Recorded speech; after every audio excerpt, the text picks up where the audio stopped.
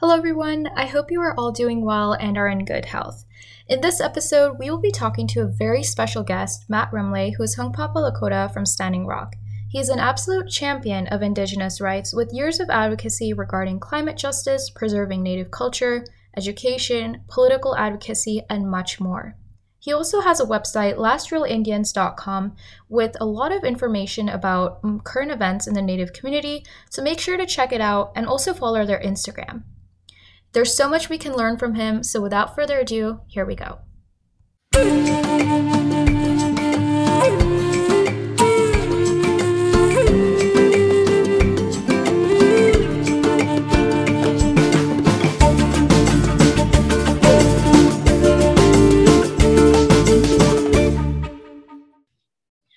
All right, well, thank you so much for coming. I'm super excited to have you here on the Virgin Native podcast today.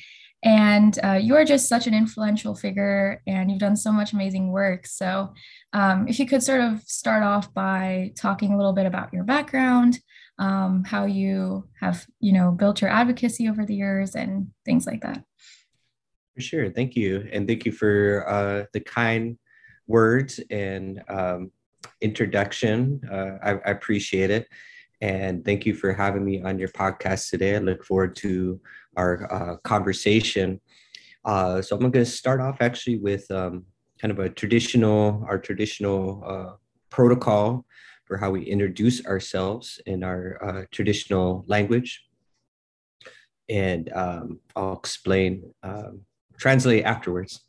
So hamatako yepi, chante wastea nape chiozapi, wakiam wanatan amachiam, wachichu ia Matt Remle amachiam, ina Donna Harrison achiam, ate Charles Remle achiam, unchi Dorothy Nadine White, and Dorothy Remle awichakiam, lala Colonel Harrison and Herbert Remle awichakiam, Ian Woslaha Emataha, Wana Seattle Ewati, Marysville School District, Wawashi Echamu, Petukile Wopila, Petukile Wawashteyoha,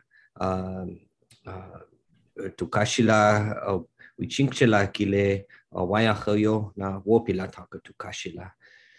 Well, my relatives, with good feelings in my heart, I extend a hand out to each and every one of you. My Lakota name is Wakia Wa'anatan, which translates to He Charges with Thunder. And my English name is Matt Remle. My parents are Donna Harrison of Standing Rock, and my father is Charles Remle. My grandparents are Dorothy Harrison and Dorothy Remle, and my grandfathers are Colonel Harrison and Herbert Remle. I come from Standing Rock, but currently live here in Seattle, Washington, in the homelands of the Duwamish peoples. And I work for the Marysville School District and Tulalip tribes as director of Indian education for the Marysville School District. So I'm happy to be here, and I'm also giving thanks to you and for your advocacy and for the work that you do. So that's kind of our traditional way of introducing ourselves. And what that's really doing is establishing who one is, where they come from, who their family is, and to folks who are attuned to kind of a traditional ways of being and understanding. And this really ties into the beginning of a conversation, which you asked for in terms of Lakota culture and worldview, philosophy, that sort of thing. In Lakota ways, we say Matakue o Yasin. We are all related. We are all connected. And that there's a deep importance on kinship and how we are related to not only one another, but to literally that of all creation. And so in my introduction, I'm telling you exactly who I'm related to, who my family is, where they come from, and what the lineage is, as well as what my also in Lakota, we have something called our roles and responsibilities, and we can get into this a little deeper if you like in a little bit. But roles and responsibilities go back to this idea of kinship and of relation, that we're all related and interconnected.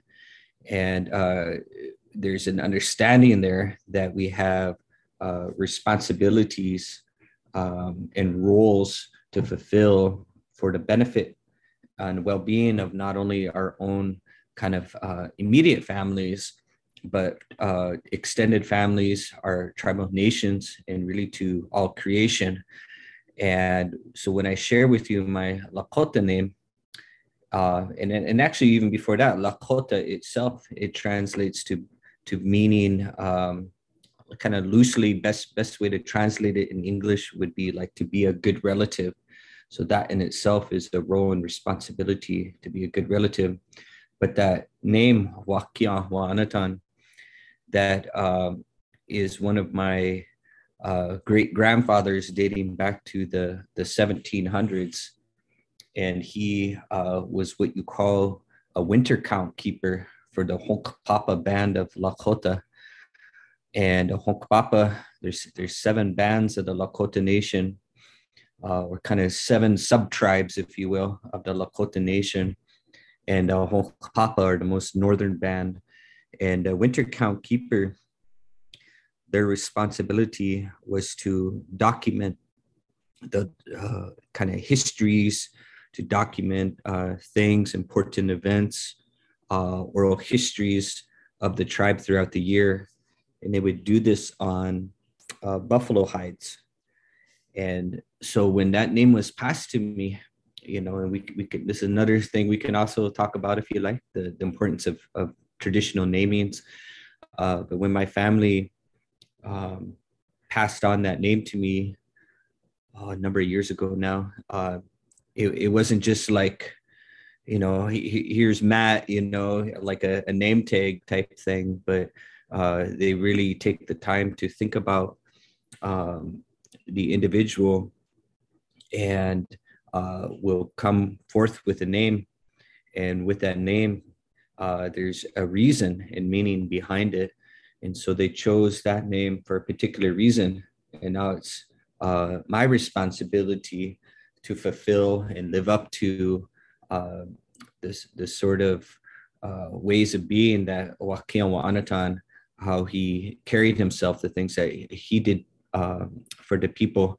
And now that is part of my responsibilities in kind of this day and age. So anyways, that short introduction, is actually packed with quite a bit of cultural information, down to, me explaining to you my roles and responsibilities to someone who is a Lakota, Dakota. They would have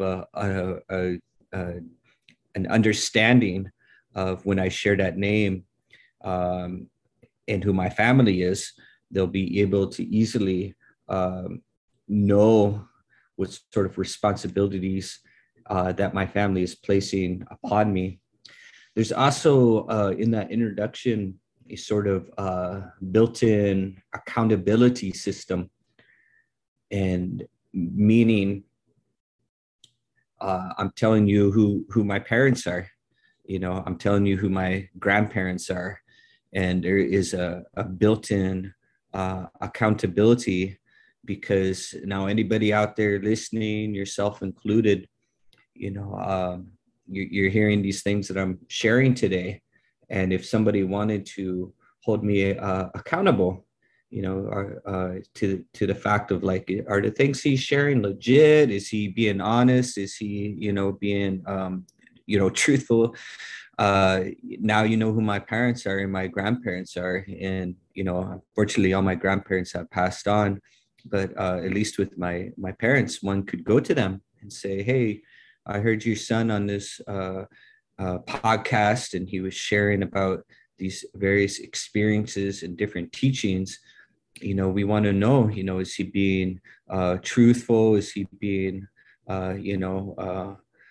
honest and sharing things that are appropriate to share, and those sort of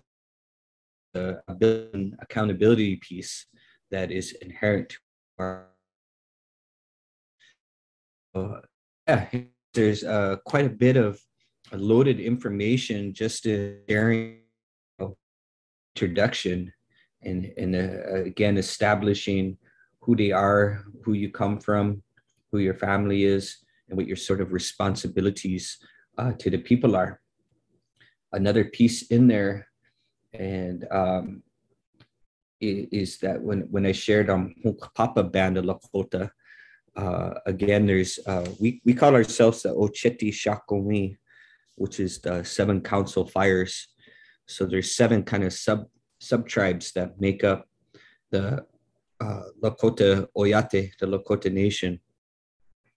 The Hunkpapa band, like I mentioned, were the most northern band of the Lakota. But what that translates to, Hunkpapa, kind of the closest translation in English would be, excuse me, those who camp on the edge, meaning when all seven bands of the Lakota would get together for ceremony, for kind of larger council meetings to discuss or to celebrate or to, again, hold ceremony, the Hunkpapa band would be the ones that would pitch their teepees on the outside as sort of that kind of front line, first line of defense. Now, you mentioned wanting to discuss the pipeline, Dakota Access Pipeline, and that battle in Standing Rock in Slaha. That's our name for Standing Rock.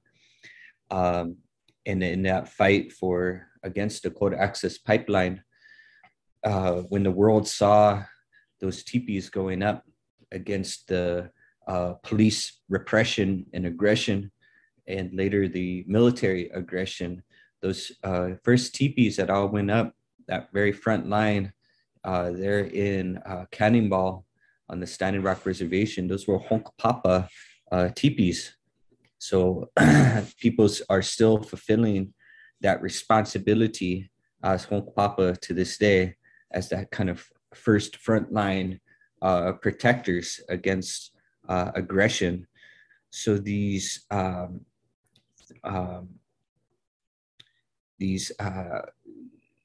they're not labels that we carry. It's not like saying, well, I'm an American or I'm a Washingtonian, I'm a whatever, they carry when one says Papa Lakota, and they tell you who their family is, and with that it carries much more than just kind of like a name tag.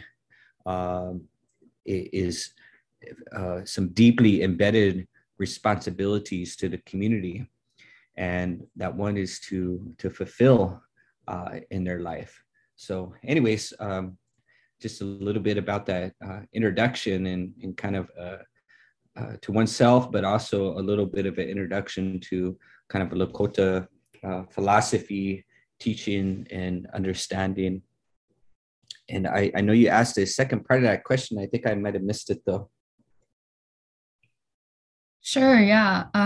Well, first of all, thank you so much for that. I always never cease to be impressed by those introductions. I find them so beautiful and so culturally rooted, and that makes me feel really happy that, you are keeping these traditions alive. So thank you for that.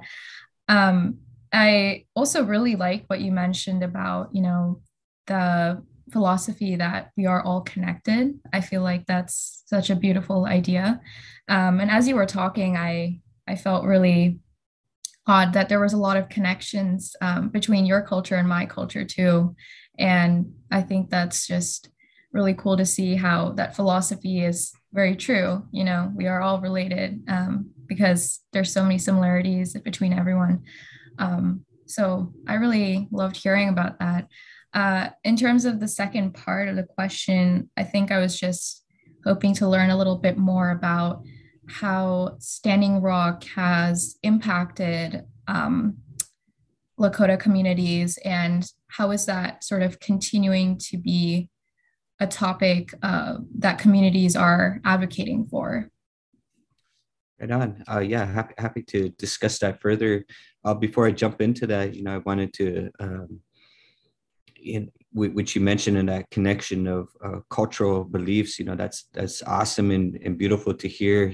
Those sort of similarities in something, and it is something that I'm in my 40s now and have had the opportunity to connect with a lot of peoples globally, indigenous communities and otherwise. And one thing somebody will come to experience in their life, the more that they're rooted and grounded in their own kind of indigenous or cultural teachings and understandings, is that similarity. And I have heard similar philosophy, similar teachings, similar thinking for in indigenous communities really throughout the globe. And we might have different stories to explain certain philosophies or certain teachings, and there might be differences ceremonially, but the underlying thinking and philosophy and teachings and worldview and understanding is really similar. And this is important in understanding events like Standing Rock with the Dakota Access pipeline fight, and why so many peoples, especially indigenous communities globally, came to Standing Rock or came out in support of Standing Rock. Indigenous communities from the Pacific Islands throughout Asia, Africa, and even there is still some indigenous peoples in Europe called the Sami peoples. And then throughout, of course, what we now call the Americas, indigenous communities rallied behind and support because of not only similar, not only because they face similar type of extractive projects desecrating their homelands, their waters, their food, their sacred sites, but also the going back to that indigenous worldview and understanding that ties back to this Metakwe Oyasi, we're all related, and the thinking behind, or I should say the understanding behind roles and responsibilities that we understand as tribal peoples, as Native peoples, again, globally, that we too have various roles and responsibilities to fulfill, and that these responsibilities, again, aren't simply to the benefit of our own kind of immediate families or our own tribes, but they are responsibilities that are literally rooted into our interconnectedness with all living things, which includes the land, that includes the fish and the trees and the flowers, the insects. We all have, that's really literally what Mitaku Yasin, that we're not only related to other peoples, but related to all things upon this, what we call Unchimaka, our grandmother earth. We are of the made up of the same things, and all creation has similar type responsibilities that are unique to them. And by that I mean, if we look outside and you see those trees, we call them cha or chunshoke in our language, but right now as we're having this conversation, those trees, they're filtering carbon and releasing oxygen. And that's to the benefit not only to itself to provide food for, itself to live. But in exchange, it is providing oxygen for all creation. And you can start to look at literally all the creation, and you can see that in its daily existence, uh, they are fulfilling some sort of act to the benefit for all creation to live. The worms that are in our soil right now, that just by eating and its digestion is providing nutrients for things to grow upon it. You remove worms from the soil, and you're not going to have as many nutrients for things to grow and thrive in that area. Again, also back to the trees, you start removing trees and other uh, of our relatives that do that eating of carbon and releasing of oxygen, then that's to the detriment to all populations, to all creation. And the bees, you start removing the pollinators from certain areas, then we can see the negative impacts and outcomes that happen to those areas once you start removing. And these relatives, we understand that they are simply fulfilling their responsibility in their daily living. At no time does a tree think to itself that I'm not going to take this carbon and photosynthesize it into oxygen. It just simply does it. The bees are going to pollinate. It simply does it. And so if we extend that out and we really understand that philosophy and understanding of we are all related, then it makes sense that we too, as humans, have a responsibility to fulfill in being towards all of creation. And people that understand that now. And some of this looks like different ceremonies. As Lakota, we understand that part of our fulfillment of responsibility towards all our relatives is through the conducting of certain ceremonies at certain geographic locations that correspond with certain times of the year, in accordance with more of a we too have our own kind of like celestial calendar in the movement of the stars, and that direct us to conduct certain ceremonies at certain locations. And this is what I meant by an understanding of indigenous peoples globally understand that and continue to fulfill those same type of responsibilities in their geographies and homelands throughout the world.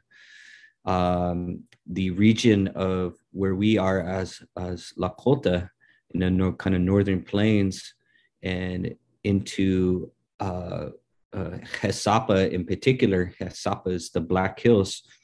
Hesapa we understand as we would translate that to like the center of everything that is.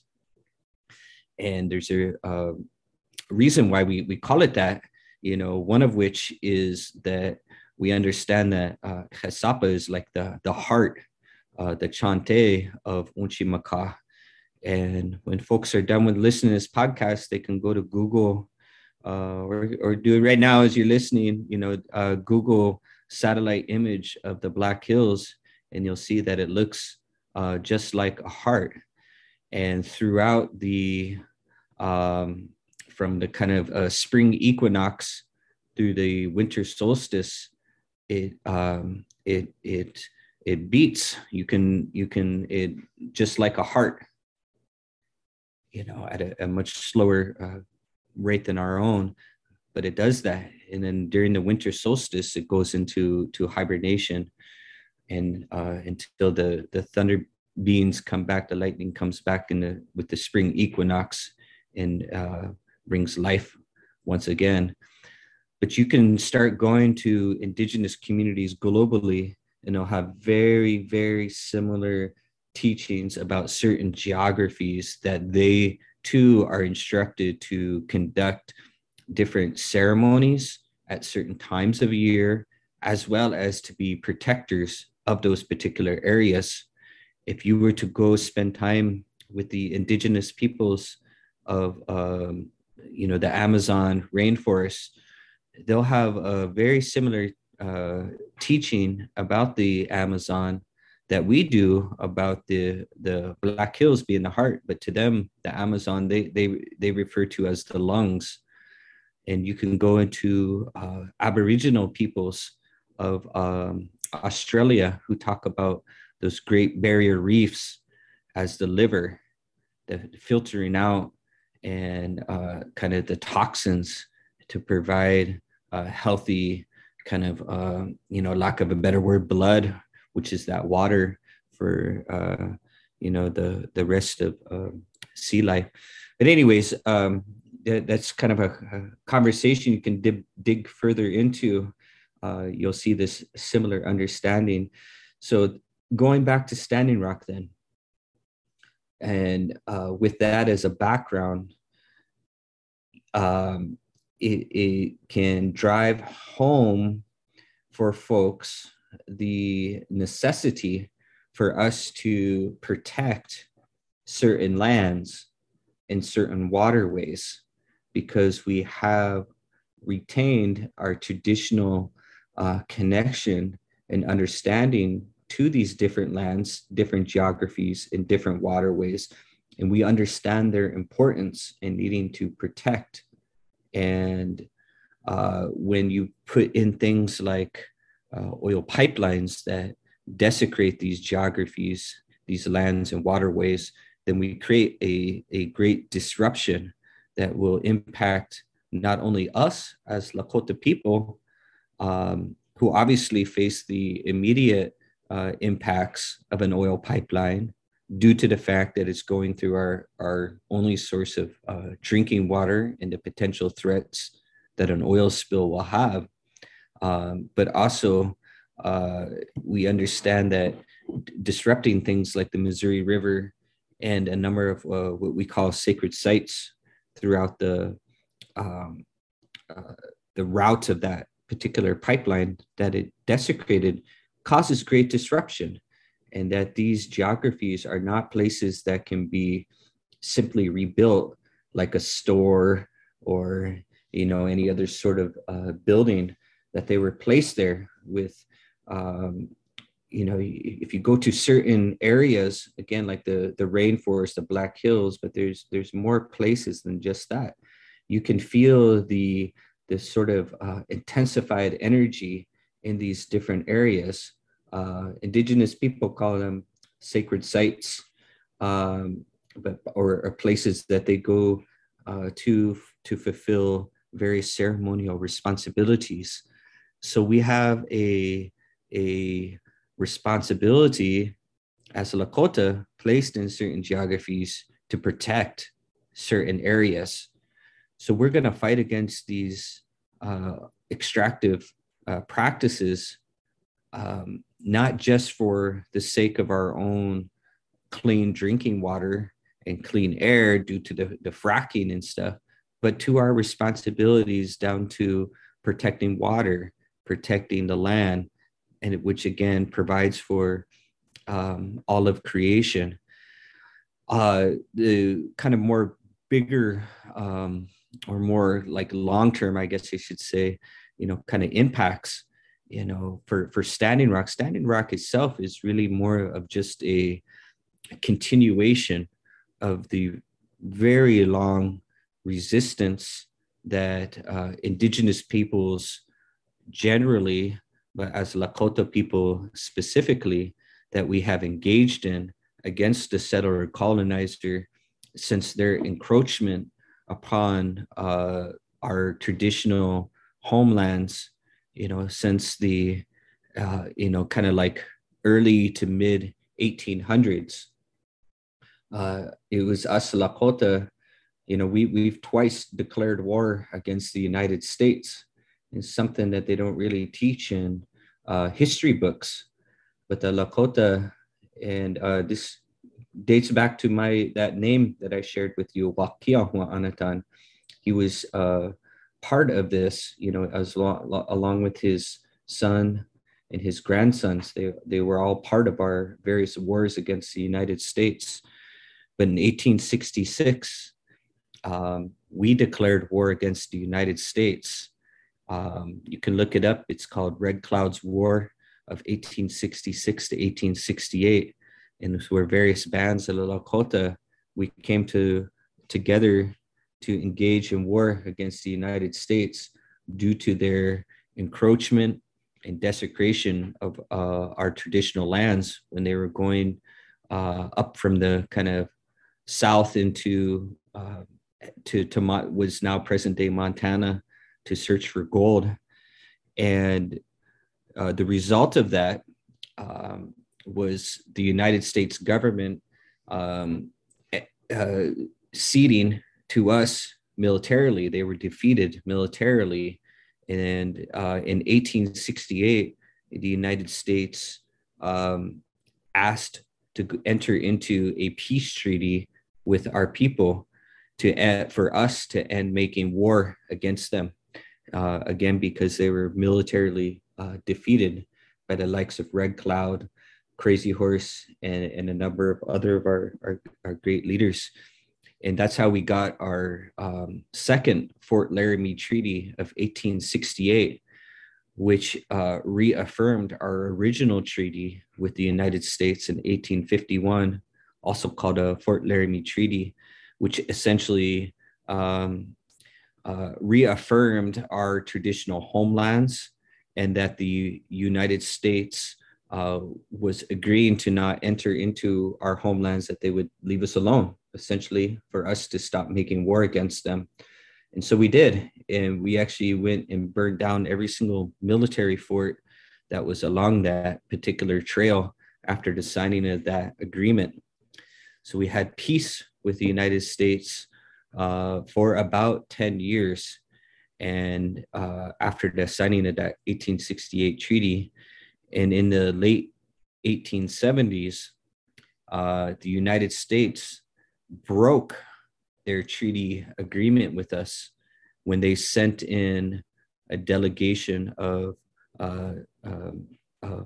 speculators, gold speculators, into actually the Black Hills, along with escorted by the U.S. military. They violated our treaty, and once they violated that treaty, we once again declared war against the United States.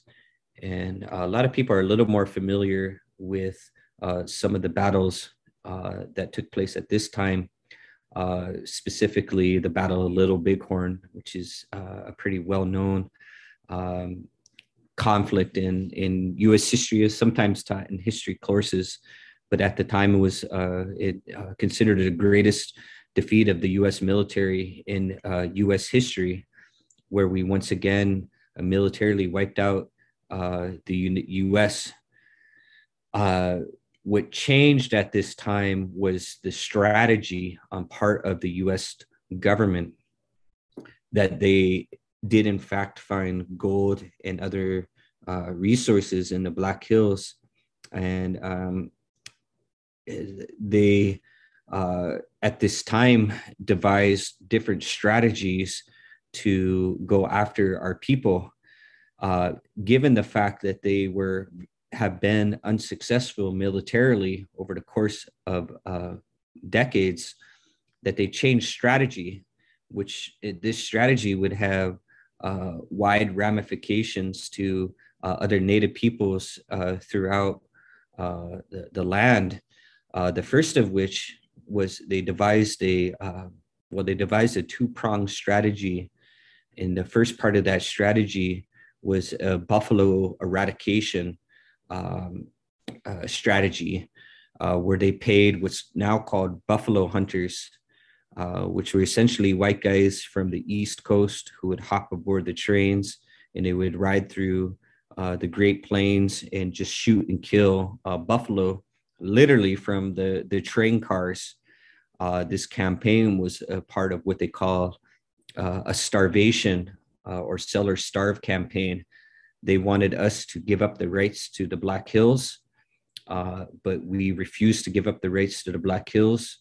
So their strategy was to starve us to death by committing a mass genocide against our buffalo or peteo yate in our language, the bison relatives, where they literally slaughtered.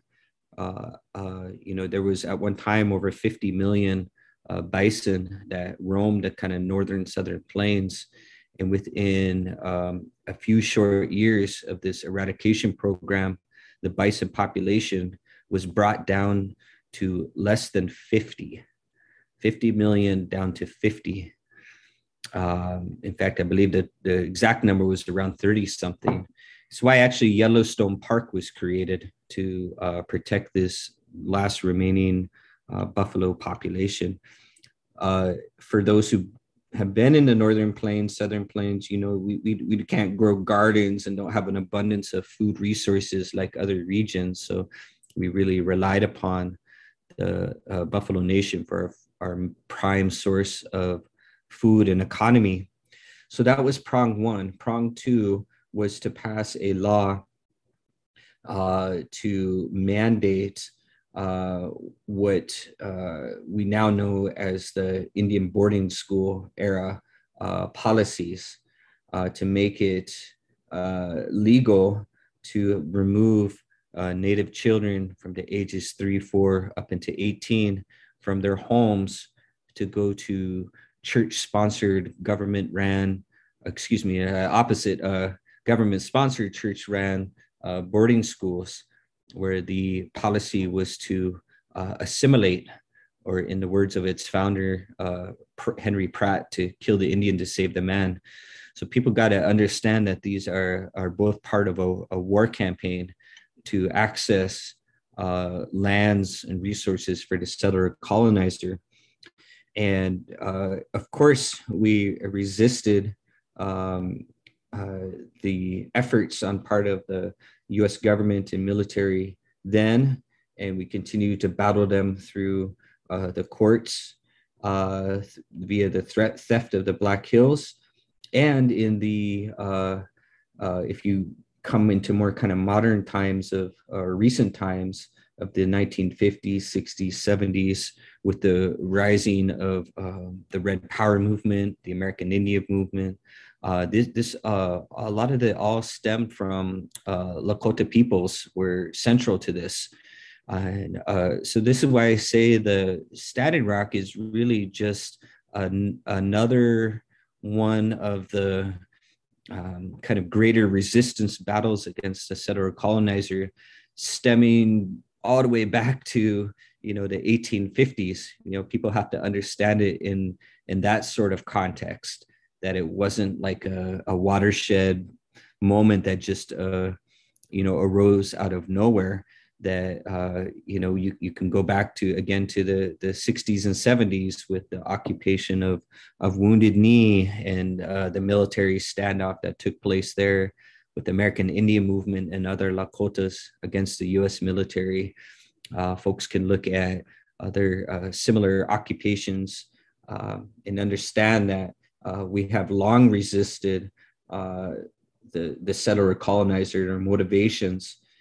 It's also important to put into context, we were greatly punished, way to put it, for our resistance against settler colonization, where the US government has imposed many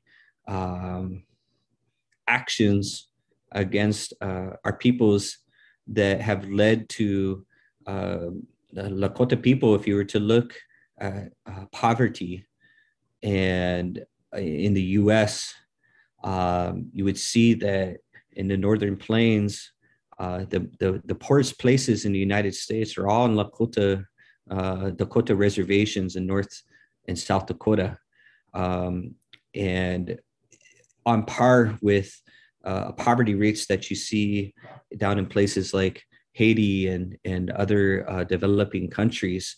We have very similar rates of poverty. And Standing Rock itself has a 70% unemployment rate. Pine Ridge has a 90% unemployment rate. Crow Creek Reservation is the poorest place in the U.S. These are all poverty rates that are, again, similar to other developing countries.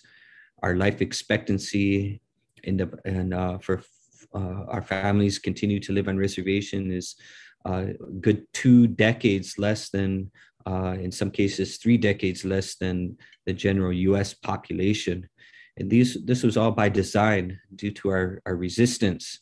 And that's important to understand if you look at these campaigns of resistance against the US government, that you have quite literally the poorest peoples in the US fighting against the richest country in the world, and their corporations, oil companies, banks, and stuff like that we continue to fight. And that's to be understood going all the way back to what started this conversation, this Mitakuwe Oyase. We are all related. We are all connected. We understand that our way of life and how we want to live, choose to live, and need to live is so much more than what the settler colonizer way of life has to offer. We want no part of it. Its riches, it's whatever, are essentially meaningless to the beautiful way of life that we have. So sorry, I know that was a longer answer than probably we expected, but it's really important to understand Dakota Access Pipeline fight and Standing Rock into that much greater, larger context of history of resistance, as well as how it relates to our worldview and philosophy. Wow, that was so wonderful. Thank you so much for sharing. I think that was such a beautiful way to put it. Understanding these intersectionalities between the culture, the history, and all the resistance that's going on. That is, I think, one of the best ways to put it. So I really appreciate you sharing your words of wisdom. Yeah, that was really interesting to learn about, especially with the background of all the the battles and the how the Lakota culture is sort of embedded into that. That was really interesting to learn about, and that sort of raised the question in my mind of how this sort of needs to be highlighted in schools. And I know you also work in a school district, so I was just wondering, like, how do you think that we can teach this history more and highlight it more and spread the word more about this? Yeah, there's a great opportunity for especially folks living here in Washington State, thanks to the efforts of former Senator John McCoy from the Tulalip tribes. He was successful in his efforts over the course of a couple of decades. It took him a while to get this, but he worked with basically taking that question you have about getting this sort of history of not just obviously Lakota, but we're talking about the Coast Salish tribes into the schools, as well as their current, what is treaty rights, what is tribal sovereignty, what is tribal governance, these sort of things, what is tribal economics, because there's a tendency to kind of like leave indigenous peoples in the past, kind of a pre-1900s, and that's about it. So he worked with the 29 tribal nations that are located here who develop curriculum to put into the K through 12 schools, curriculum that comes from what these various tribes themselves wanted taught in the schools, what they want uh, other people to know about them. Mm-hmm. So it was culturally relevant, and he passed a law or legislation first in the early 2000s, and to ask that it's called Since Time Immemorial Tribal Sovereignty Curriculum be taught in the K through 12 schools. When that legislation first passed, there wasn't, it was just encouraged. School districts around the state were encouraged to use this curriculum that is free, it's online, it is accessible to anybody. The State Office of Native Education actually provides free professional development trainings for teachers and school districts on how to implement the curriculum. It's very, very thorough. But anyways, at the time, it was just encouraged for school districts to incorporate this curriculum. And then in 2014, so close to 10 years after it was passed, there was a study to see how many school districts around the state were actually implementing and utilizing the curriculum in some capacity. And sadly, there were just two school districts in the state that were utilizing the curriculum. One is actually where I work with Marysville, and the second was Fife, which is kind of North Tacoma. Ironically, and not too surprisingly, there are both school districts that have tribal nations located within their school boundaries. Marysville with the Tulalip tribes, and Fife with the Puyallup tribes. Mm-hmm. So it wasn't too surprising that these were two school districts that were using the curriculum. But that was also pretty sad that even progressive districts like Seattle weren't utilizing this curriculum. So McCoy went back to the state legislature, and he really just changed one word in his initial legislation around this curriculum from that it be encouraged to shall. And so since 2015, school districts are supposed to be implementing this curriculum. Mm-hmm. So for folks who want to support the kind of all these things that we're talking about, is to go to their own school boards or their own schools and simply ask, is this curriculum being used? Mm-hmm. It's state mandated. The state mandates things for schools all the time. You're a student, you know this. A lot of tests and classes you have to take are all mandated by the state. Right. And, therefore, this curriculum should be being taught as well. And it's a K through 12. And it isn't just history, it's curriculum that's embedded in English classes and science classes, as well as, of course, history courses. So that's where folks can start to start asking those kind of hard questions. And if they're not being taught, then start really questioning them. Why not? This is a state mandate since 2015. That's 7 years ago now. That's plenty of time to implement a curriculum that's free. And that was by design. McCoy was a very brilliant politician. And when he developed that legislation, he wanted to, in his words, eliminate any and all excuses that schools and school districts might have for not implementing the curriculum.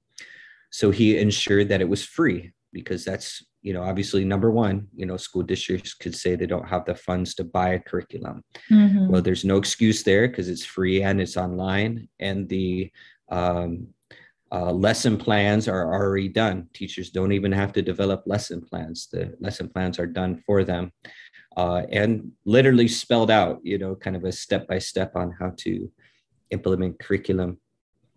He also made professional development free for teachers and schools and school districts. So if anyone had any sort of questions or a lack of understanding on how to implement it, then there's free trainings. The state office of Native Ed will literally send a team into your school and teach educators on how to implement this curriculum. So Wow. that excuse isn't there. The only excuse would be a lack of will to do so. So that would be number one. And I'm happy to be a resource for any school districts out there if they go to their schools and find that they're not implementing the curriculum, to get them connected, like with the state office of Native Education and other resources to help ensure their districts are implementing this curriculum.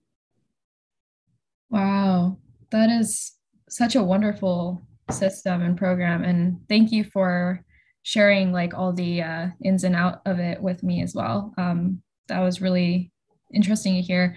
And that also gives me hope as a student, as someone who's also passionate about like doing land acknowledgements in schools and also sharing this knowledge about Indigenous cultures with my classmates. I think that this curriculum is just really wonderful. And I have been talking about that at my school district as well. As I feel like you mentioned, it should also be integrated into like science classes. And I recently saw, this post on Instagram where it was like, a lot of uh, inventions are created by tribal communities, but like aren't really given credit for. So I think a syringe was created by tribal Yeah, communities, right? absolutely. And a lot of other such inventions. Um, yeah, so that was something I was like, hey, integrating that and teaching that while talking about science can be like a way to integrate that. So yeah, it's definitely important. Yeah, absolutely. There's a good book called Indian Givers, how Native peoples of the Americas help transform the world. Mm-hmm. And it goes in depth into things like that, whether it's syringe or, people who take aspirin or ibuprofen, Mm-hmm. the vast majority of what's now considered Western pharmaceuticals, medicines actually derive from traditional medicines that indigenous peoples of throughout North and South America were already using. Yeah. You had Aztecs who were doing open heart surgery well before the Spanish came. You had Mayans who were doing, they were doing brain surgery way before Europeans. There are so many examples, even to food cultivation, where 60% of the foods now consumed around the world were actually first cultivated and harvested by indigenous growers Mm-hmm. here. The potato, tomatoes, jalapenos, a lot of peppers, chocolate. There's a lot of things to dig into. Sure. Yeah. And similarly, I also came across something about like state curriculums, and it was like 27 states like failed to mention Native history in a post 1900s context. So a lot of like what's being taught is also still rooted in the past. I mean, at least there's been some shifts, like you mentioned, with the since time immemorial, like to teach that these events happen. But obviously, there's a lot more work that can be done to like teach about like Native culture now in the present and all the advocacy that's going on now. Yeah. Yeah, absolutely. And I apologize, you actually broke up there for a second, but I caught the majority of what you were saying. And that's true. And that is one of the things that Native peoples, especially here, fight against. Washington's a little different in that there are 29 tribes here. Seattle has a very large Native population. But if you start going out east and into the East Coast in particular, where you have a number of tribes that were eradicated completely or Mhm. via forced removal into present day Oklahoma, there's not a significant Native population. And you go into some of these states and regions, and they truly believe that Native peoples have gone extinct, that there are no more Native peoples, and because the combination of not having tribal nations or large tribal populations in their area, along with that curriculum that you mentioned. Only thing I would add to that, and perhaps one of the really good things that did come out of Standing Rock, and also the with social media, that it was perhaps one of the first times that in Native peoples here were extremely visible, Mm-hmm. and to a world population. And so that was probably one of the really good things that did come out of Standing Rock. For sure. Yeah. Awesome. Well, I'd just like to ask you if you have any sort of ending remarks about, any messages you'd like to share with the community, how people can take action, sort of messages on how can you preserve, Indigenous culture, anything you'd like to add there? For sure. So when I mentioned Lakota being a good relative, and that's something that is carried, again, not just to our own families and extended families, but to wherever we go. And I share this to folks, especially, out here, that I'm a guest in Coast Salish territory in the same way that anybody else who isn't Coast Salish is a guest in their lands. That just because I share Native background in history, my peoples are not traditionally from here, so I'm a guest in their lands, and so that means that I too need to be a good relative to our Coast Salish communities, and really wherever I am throughout the world. That teaching needs to carry on. But I share that because a lot of times I hear from non-native peoples wanting to know how to asking on how to best interact or engage with tribes. And I say, well, I have to do the same thing. I'm in the same position as you. I'm not indigenous to this particular region. The Coast Salish peoples have different teachings, different culture, different protocols, different understanding. My people didn't live along, the oceans and stuff like that. So they know how to best live with these lands and waters, not me. So, or any of us who are not indigenous to this region. So I too have to learn from them on how to best caretake and live with these lands and waters.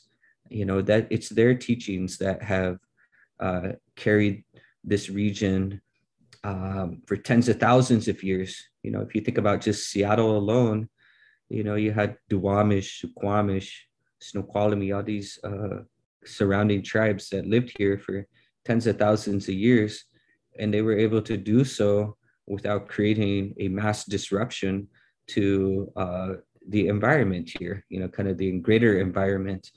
And in less than 150 years, settler colonizers did the exact opposite, where you have bodies of water, the Duwamish River, the Puget Sound, they're so polluted that it's advised to not even fish or consume fish and stuff like that from their waters. And that's telling. A group of peoples that have lived here for tens of thousands of years could never say that, because they understood how to live with this land. So that's kind of the only thing I would leave with is no matter where folks are, take the time to really get to know and understand and develop a relationship with the peoples of that area. And that can be a long process, that can take a while. But once you have shown that you are somebody who has a good heart, you're not there to exploit the peoples or the teachings or the culture, that you're there to participate and support, that of really beautiful relationships come from that. So yeah, that's what I would leave folks with. Awesome. Thank you so much. I think that's such a beautiful message of, learning to respect and appreciate other cultures, and also trying to put yourself in their shoes and learn as much as you can from them. So thank you so much for sharing. And if I'm not mistaken, you say wopila to say thank you. Is that Yep. correct? Okay. Yeah, we have a couple of different ways, but that's one of them. Wopila is it's more of an expression of gratitude. I am very grateful to you. Mm-hmm. Okay.